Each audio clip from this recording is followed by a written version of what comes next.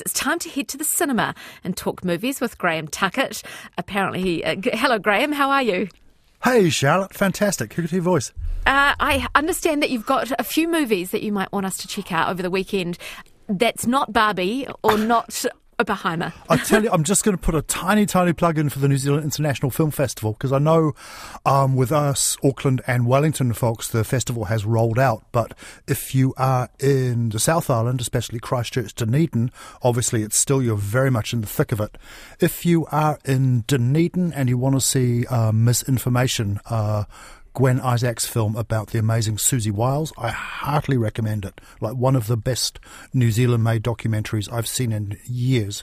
It starts in about 20 minutes at the Rialto in Dunedin, and according to the website, there's still 1 or 2 tickets left. So if you want to go and see that, go and see that. Also, Dunedin people, tomorrow night is the Dunedin premiere of the documentary, of the King Loser documentary. Oh. And I think seeing that film about that band in Dunedin, which was like their not quite hometown but adopted hometown, I think that's at 8:30 tomorrow in Dunedin. I think that will be one of the screenings of the year. So Dunedin people, just get off the couch, turn me off right away and go down to Rialto, see Misinformation, but also go and see King Loser tomorrow night. There's 2 amazing New Zealand stories. Excellent recommendations. How many New Zealand international films did you see, Graeme? Not enough. It turns out that I just got absolutely slammed with almost everything else. I did see almost the whole slate of New Zealand documentaries, which made me really, really happy, because I don't know about you, I find as I become an older gentleman, I just get so much more interested in documentaries and kind of less interested in fiction. Like, it doesn't matter how good a film is. About 10 minutes into it, I go, yeah, but they're just making this up. Whereas if I see like a great biopic or a great documentary, I'd rather watch an average documentary than a great piece of fiction these days. I don't know why. Maybe it's age. That is really interesting. Speaking of documentaries, I saw the Little Richard documentary in the New Zealand International Film Festival. I'm crying out for that. It's sold out in Wellington in seconds. Yes, I would recommend. Well, it will hopefully, be released further down the line. I have had a few tiny birds on my shoulder tell me that it might be, it could be coming back on general release.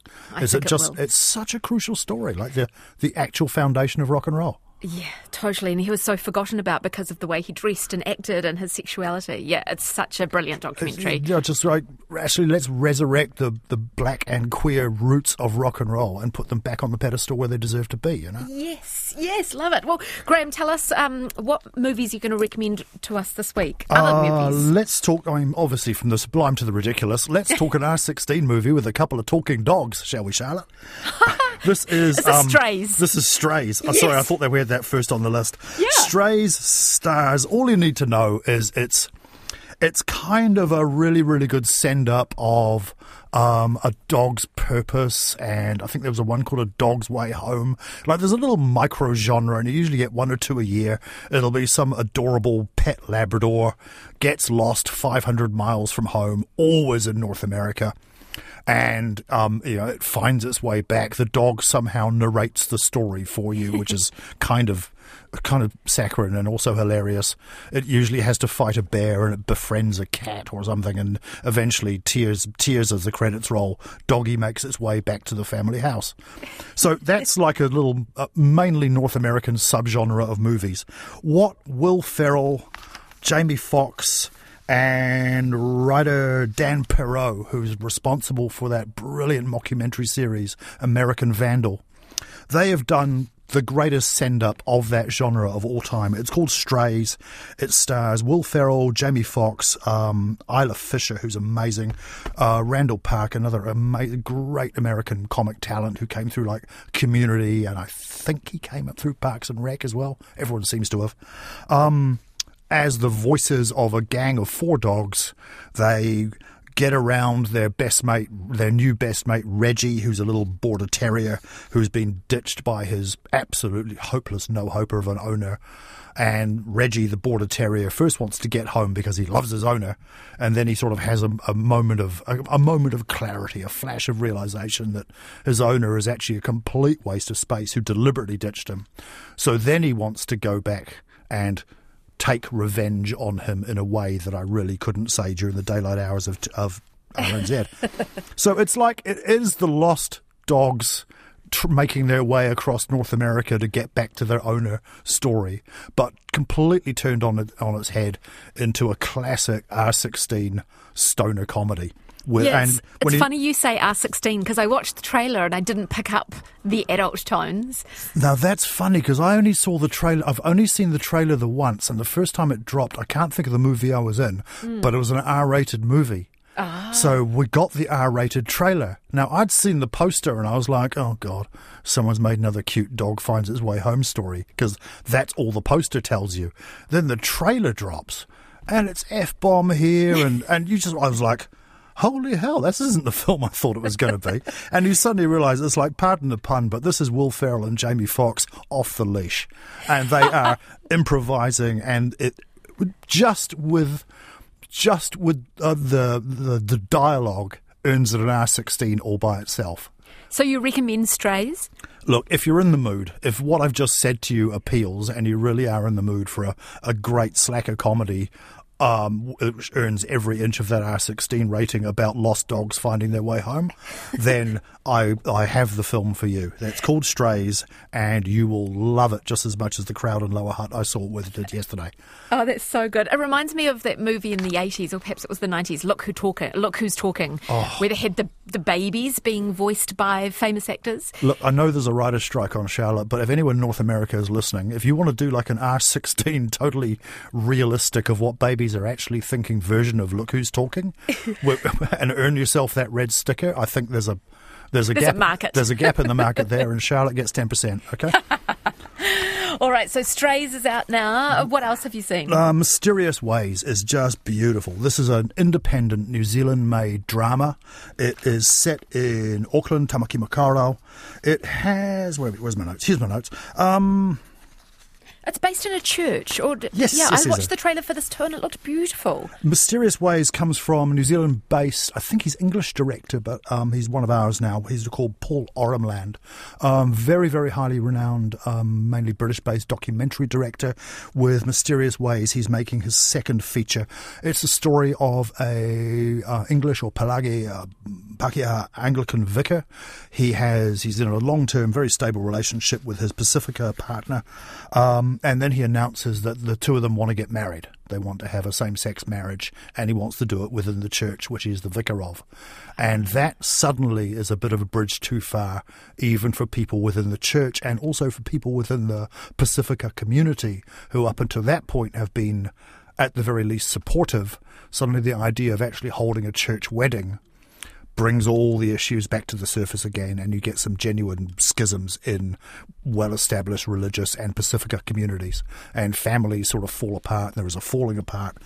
Paul Orumland has managed to write this in a way that stays really, not light-hearted, but it maintains a lightness of tone. It never becomes the heavy or distressing film that it could, even though it occasionally deals with, distressing incidents. He's really, really well served by his cast. English actor Richard Short, who was in the Coen brothers, or one of the Coens' adaptation of the tragedy of Macbeth a few years back. And Samoan actor Nick Afoa, who is making his film debut here, but he was in the West End cast of The Lion King playing Simba. So he's got some serious dramatic chops and, spoiler alert, some serious singing chops as well. There's also Michael Hurst, absolute stalwart of New Zealand stage and screen. Terada turns up as a late-night talk show host, and does it spookily well. Becky McEwen from Shortland Street, and a newcomer who I hadn't seen before, who absolutely steals every scene he's in, called Joe Malu Folau, as... He sort of turns up as somebody or other's cousin, but by the end of the film you're wondering whether he actually was some sort of divine intervention and maybe God himself has decided to get involved. The other thing I'll say about Mysterious Ways, look, I don't know what it was shot for. Look, it's a self-funded film. I assume it had a tiny, tiny budget. But the director of photography is an Auckland man called Grant McKinnon, who also shot the feature Bellbird a couple of years back. And He's made the film look like $1 million, even though there's absolutely no way the budget of the film was $1 million.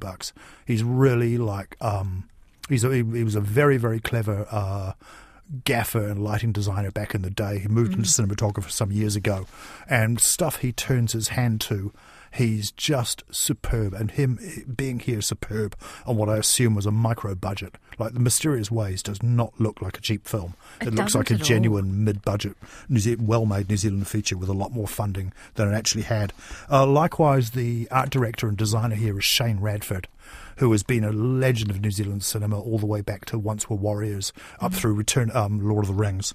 And he's decided to, pitch in and help out for, again, 100th of what he would normally get to spend, to make Mysterious Ways look as good as it could. So if you like the sound of the story, it is on I've found screenings in Auckland, Dunedin, I think, New Plymouth, Palmerston North. Doesn't seem to be on in Wellington at the moment. I'm going to say, come on, my friends at the Penthouse and the Lighthouse and the Roxy. Get off the couch and book this film, because it'll find an audience, and it deserves an audience. What else can I say about it? Yeah, if you've got any interest at all in how to make a feature film with a tiny budget look like a feature film with a reasonable budget, go and see Mysterious Ways and pick their pocket of ideas, because this is an object lesson in how to make an inexpensive film look like $1 million. Liked it very much. Oh, fantastic, Graeme. And just quickly, you had another... Quickly on Jules? Jules, yeah. Look, Jules stars Sir Ben Kingsley, Gandhi of all people, as a sort of pensioner. He's getting on a bit, well into his... I think he's called 78 years old in the film. He lives in a small town in sort of rural Pennsylvania. He's obviously, not every single marble is there, but he's still reasonably acute. And he turns up at the town hall meeting, which he attends every week or every month, to have a bit of a complaint about the fact that the pedestrian crossings aren't where they should be. And he says, oh, by the way, a spaceship crashed in my backyard last night, and an alien got out, and we've been chatting, and I fed it apples, and it ruined my azaleas. And, obviously his friends in the audience kind of look around and they think, so Milton might finally have, the kangaroos have really gotten to the top paddock now. And his two best woman friends of his age go round to meet, and sure enough, there is actually a UFO that's crashed in Milton's backyard, and there is a little alien who they christen Jules. And the film unwinds over the next 85, 90 minutes as kind of like, I was going to say like a Seniors Do E.T. sort of film.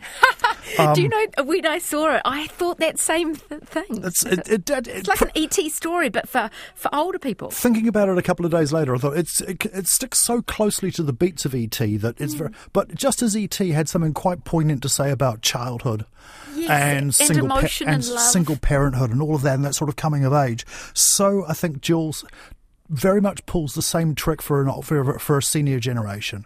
It has some really lovely things to say about loneliness and isolation within senior communities. Director Mark Turtletaub, he's far better known as a producer, but he's got films like Little Miss Sunshine on his slate as a producer. He's made a really funny knockabout comedy that has got an absolute heart of gold to it. And I found it a lot more moving than I actually thought it was going to. So Jules, again, hardly recommend that. Yeah, I think even in the trailer of that, I felt a bit teary at the end of it. It looks quite emotional. It really, really earns it.